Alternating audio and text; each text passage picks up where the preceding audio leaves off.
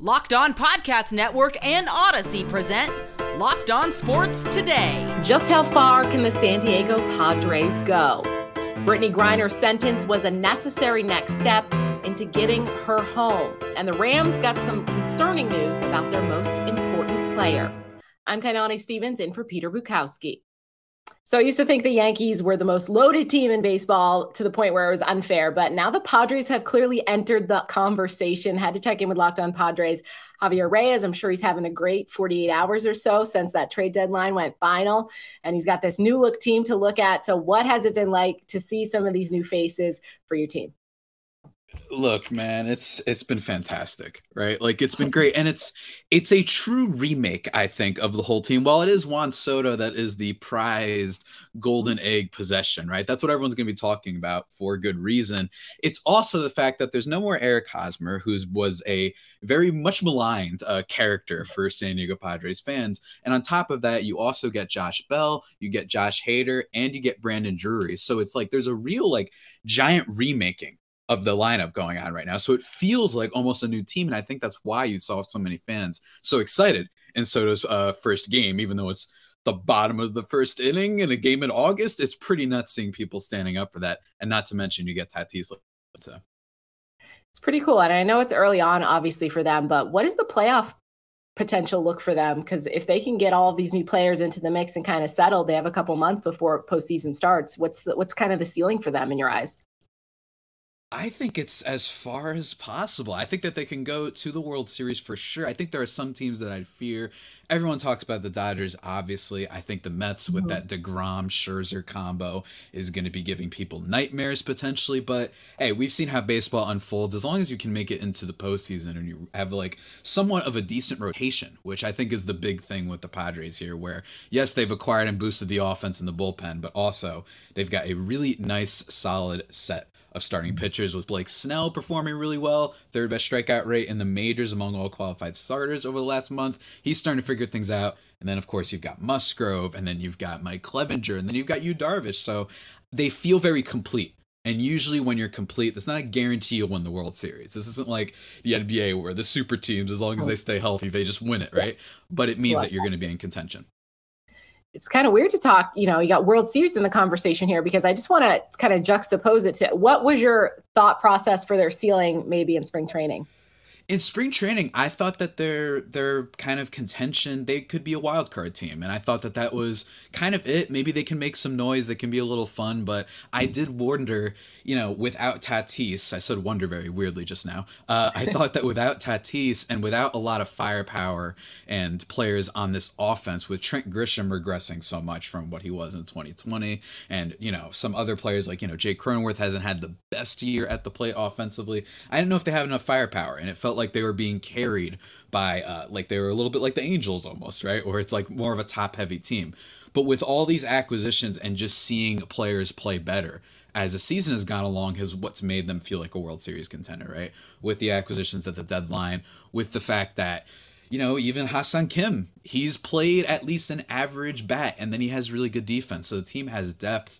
And again, I don't even know where to keep continuing, to be honest with you. It's just so much fun talking about this team. But yeah, it's definitely changed a little bit. But I always thought that the team was at least solid. And you saw that without the additions before they even got them. They were above 500 team. So a lot of new additions. Obviously, Juan Soto's the big name everybody's nationally talking about. He's got 2 years left on that deal, also this season as well. But where does the team kind of set on trying to get him signed long term? Is he going to wait this out, or does the success of this team kind of might help them or hurt them?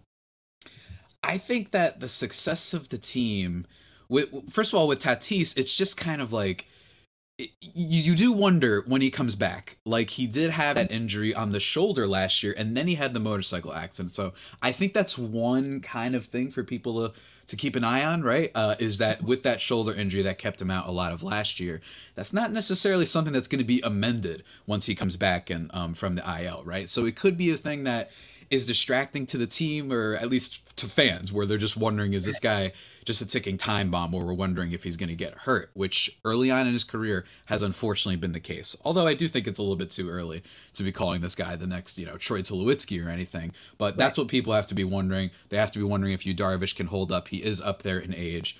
But even still, every team's got questions, man. You know what I mean? Stay up to date on the San Diego Padres by subscribing to Locked On Sports Today and Locked On Padres podcasts on the Odyssey app, YouTube, or wherever else you get your podcasts. Thank you for making Locked On Sports Today your first listen. Coming up, Brittney Griner's sentence was passed down. Now what's next? Here's what to look for on BetOnline, your number one spot for your gambling needs. There's 3 games to watch out for on Friday's MLB slate. The Washington Nationals are on the road against the Philadelphia Phillies. BetOnline likes the Phillies to win with their money line at -195. Pittsburgh Pirates are coming off a walk-off win, and they travel to Baltimore. BetOnline has the Orioles as the favorites, though, at -156 to win. And the Atlanta Braves and New York Mets meet at Citi Field for the start of a weekend series. BetOnline likes the Mets to win at -129. BetOnline, it's where the game starts. Now, here's what you need to be locked on today. NFL Commissioner Roger Goodell has chosen former New Jersey Attorney General Peter C. Harvey to hear the appeal of the 6-game suspension for Cleveland Browns quarterback Deshaun Watson. The NFL is seeking a tougher penalty under the league's personal conduct policy in the wake of disciplinary officer Sue L. Robinson's ruling on Monday. Under the collective bargaining agreement, Goodell had the option to consider the appeal himself or to appoint a designee. The NFL is appealing for an indefinite suspension that would be a minimum of 1 year, as that's what they were previously looking for as well. A source told ESPN's Jake Trotter the NFL also wants a monetary fine, which Watson was not levied by Robinson, and they want the star quarterback to undergo treatment as well. Reports are LeBron James and the Lakers had a, quote, productive discussion about their future together on Thursday. James met with Lakers Vice President of Basketball Operations and General Manager Rob Pelinka, as well as new Lakers coach Darvin Ham, in the War Room at the Lakers practice facility in El Segundo, California. James is entering his contract's final year, worth $44.5 million, and he will be 38 years old when his current deal is up. The maximum length of a contract a player aged 38 or older can sign is 2 years, according to the NBA's CBA. Yesterday was the first day that LeBron was eligible to sign a 2-year, $97.1 million contract extension with the Lakers. LA Dodgers left-hander Clayton Kershaw left his start on Thursday at San Francisco with lower back pain. Kershaw felt discomfort while he was warming up before the bottom of the 5th inning on Thursday. The 3-time NL Cy Young winner winced and pointed to the dugout and then walked off the field gingerly with a trainer. Quote, just felt something kind of lock up there in the 5th and couldn't really throw after that, Kershaw said. Dodgers did not add a starting pitcher during the trade deadline, despite being involved in multiple markets for top-flight pitchers who were eventually traded to other teams. And on the diamond, the Pittsburgh Pirates walked it off against the Milwaukee Brewers in an embarrassing way for the Brew Crew. Zip, zap, kazoo. What happened, Brew Crew? The Milwaukee Brewers get swept by the Pittsburgh Pirates. 2 walk-offs in 2 days as a passed ball was what got the Pirates the W today over the Milwaukee Brewers, who are winless since trading Josh Hader on Tuesday's trade deadline to the San Diego Padres. The Pirates not only ending their 7-game losing streak from last week, but have now won 3 straight games, and the offense has been a large part of it. The offense came alive yesterday with the Brian Reynolds walk-off. They come alive today, winning in extras 5-4 in 10 innings. This is the Pirates team I want to see. They don't have to do it pretty, but get some W's, get these guys some experience, especially the young guys. Tucupita Marcano has returned and done a phenomenal job where he's been placed. Brian Reynolds' bat has come alive since his BP session Tuesday afternoon. And the Pirates are just doing good things, man. They're doing good things. They move on to Baltimore tomorrow, so we'll see if they can keep the win streak going to Camden Yards. My name is Ethan Smith of the Locked On Pirates podcast, and I will see you on the flip side. Here is another story you need to know. The trial for Brittney Griner coming to a close, so to speak, in Russia today. She got a 9-year sentence out of possible 10 years for for smuggling drugs into Russia, as they've convicted her at this point. Not a huge surprise. We knew this was going to come about. We're checking in with Em Adler from Locked On Women's Basketball today just to talk a little bit about this, because Obviously, we weren't super surprised by this. We knew it was probably, I mean, it's 99% conviction rate in Russia, so we knew it was going to come to this. And now it kind of opens the door to do a prisoner swap possibly, but is this just, I think for people that are following this is just the next step in the process. Yeah, this is what's been expected the entire time. TJ Quinn of ESPN, who's been pretty much the voice to follow on this the whole time, has been saying all along, basically, you need to be a prisoner to have a prisoner swap. When it comes to Griner, obviously the White House has spoken out as saying that she was wrongfully detained. There has been talks about her being swapped for Russian arms dealer Victor Bout and whether they could do a swap like that. But at this point, we haven't heard anything specifically what this plan is. But is there any sort of timeline on this sort of thing? Unfortunately, that's where it gets tricky. You can of course really disconsider the 9.5-year sentence. It sort of is what it is as a formality. Mm-hmm. But the problem is, she could be home in a few months if the Biden administration is as strongly active on this as they've tried to say in recent times. Mm-hmm. But it could be another couple years, to be frank, at least. The other American in Russia, the former Marine Paul Whelan, who the reported prisoner swap was her and Whelan for Victor Bout, as you mentioned.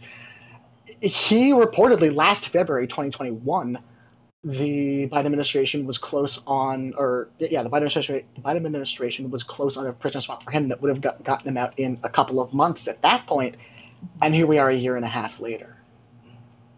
And I think it's also, I always think it's poignant to point out that, Brittney Griner and many WNBA players play overseas because of the amounts of money that they're able to make overseas, because there had long been, even now still, caps on certain amounts of money they could make in the WNBA. So for those that are kind of like, why is she going to Russia in the first place? I mean, there's tons of NBA players that are really forced to, if they want to make decent salaries, play overseas. And part of the reason that she wants to be overseas, because for your first several years in the league, especially when she was playing before the newest CBA at least ensured the top level of athletes are paid somewhat reasonably for their contributions.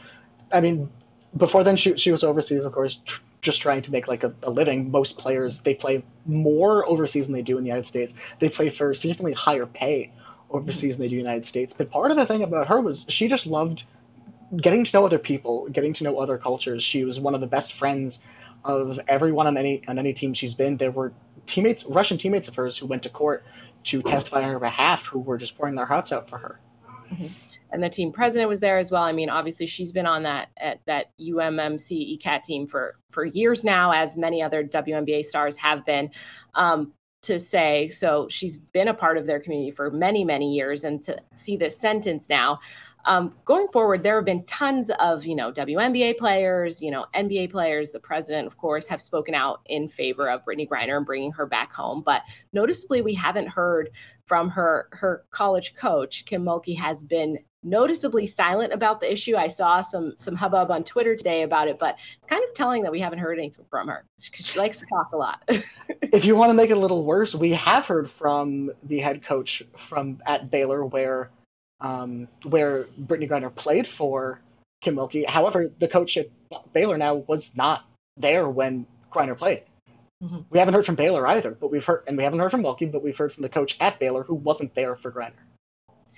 Have we heard, I mean, I know we've heard different WNBA players speaking out, but has there been any, I know you cover the different teams throughout the year, but has there been any talk about players being afraid to go play overseas at this point?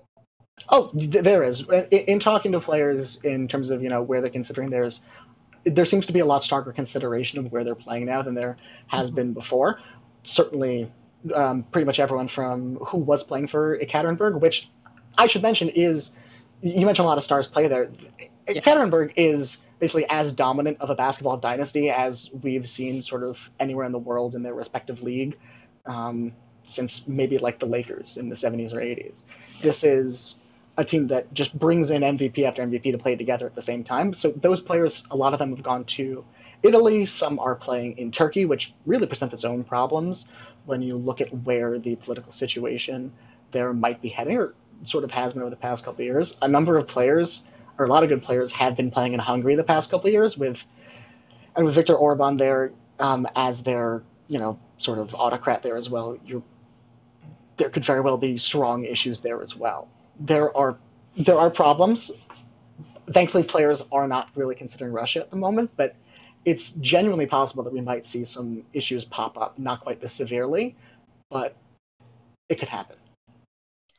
You can stay up to date on women's basketball by subscribing to Locked On Sports Today and the Locked On Women's Basketball podcasts on the Odyssey app, YouTube, or wherever you get your podcasts.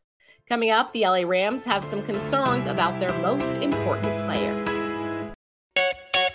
Even with a guy like Aaron Donald on your team, the most important player is still going to be your quarterback. Locked On Rams host Travis Rogers covers the Rams on a daily basis, and he is very concerned about the news surrounding Matthew Stafford.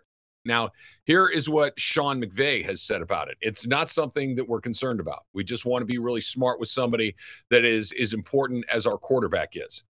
Okay, fine. I believe you. But then if everything is fine, why are we limiting his workload in practice on Monday? Why are we only having him do individual drills? Why are we not just having, the governor completely off of this thing and go? I get it. You want to be cautious. You want to make sure that he's ready to play on Buffalo on September 8th, because a practice against his teammates on August 1st really isn't as important as, well, quite frankly, anything, right? He's not a guy that needs to have 10,000 reps to know what's going on. That being said, reps in this part of the time, this part of the calendar do mean something. Look, we saw what happened with the relationship between himself and Cooper Kupp, that they spent a lot of time doing those things. And some of it was talking and some of it was getting to know each other. And I like it here. And I want you to run the route like this. And they weren't able to talk, but they'd go out there and they'd work it and they'd go over it over and over and over again. Allen Robinson is a new player here. Van Jefferson has gone down, which means there may be additional opportunities for Ben Skoranek or Tutu Atwell or whoever may be that guy that, at least in the short term, has an opportunity to slide into that third wide receiver role. And if they can't get on the same page with Matthew Stafford, if they're not working together quite as much as they may like to, maybe that has an impact on the team as you get into the early part of the season. And then, of course, there's the big one. If this is worst case scenario, right? If your starting quarterback, your potential Super Bowl MVP, what happens if you have to play with him for an extended period of time? Without him, I should say. What if John Wolford has to play not just he gets sacked and he twists an ankle and he misses the second half of the game, or maybe he misses the game the following week or something. But what if his elbow really needs to be shut down for a period of time? Now what? You never really know the truth when it comes to injury concerns in the NFL, as they play a lot of that stuff close to the vest. But if he's been dealing with this injury for a while and he still took home a ring last year, then it looks like it might be something he'll be able to deal with. And finally, the airline problems affect athletes too, I guess. Jessica Korda was still waiting for her suitcase to arrive in Muirfield, Scotland for the Women's Open on Thursday, and it didn't make it there before her round. So borrowed clothes and all, Korda shot a 566 and is in second place after the first round. Quote, if anyone knows anyone at the Zurich airport that would like to put my suitcase on the one flight a day that they have coming into Edinburgh, I deeply appreciate it, Korda said. Seriously, though, apparently the airline industry is struggling for everybody right now. Thanks for making Locked On Sports Today your first listen. Now go find your favorite team's Locked On podcast. Make that your second listen. Coming up on Monday, who is impressing at NFL training camps around the league? At least until tomorrow, stay Locked On Sports Today.